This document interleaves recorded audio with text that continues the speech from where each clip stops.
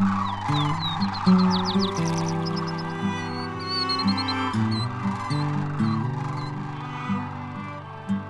the Willapa National Wildlife Refuge to your backyard, this is Willapa Nature Notes. From the desk of biologist Kathleen Sayce, winter bloomers. When the rainy season gets underway, our local winter weather often brings a mix of mild storms with moderate winds and very strong storms with high winds. Sometimes there are blue skies and sunshine in between, aka blue holes. Sometimes there are endless storm fronts blasting onshore week after week. The strongest storms snap off treetops and topple large trees.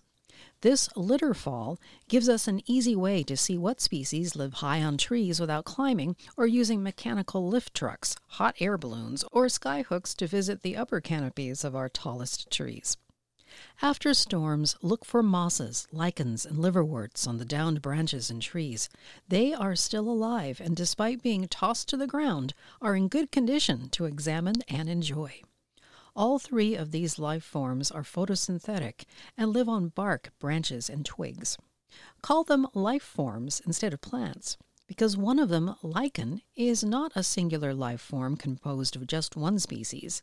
Each lichen is a composite of one or more algae and at least two or more species of fungi.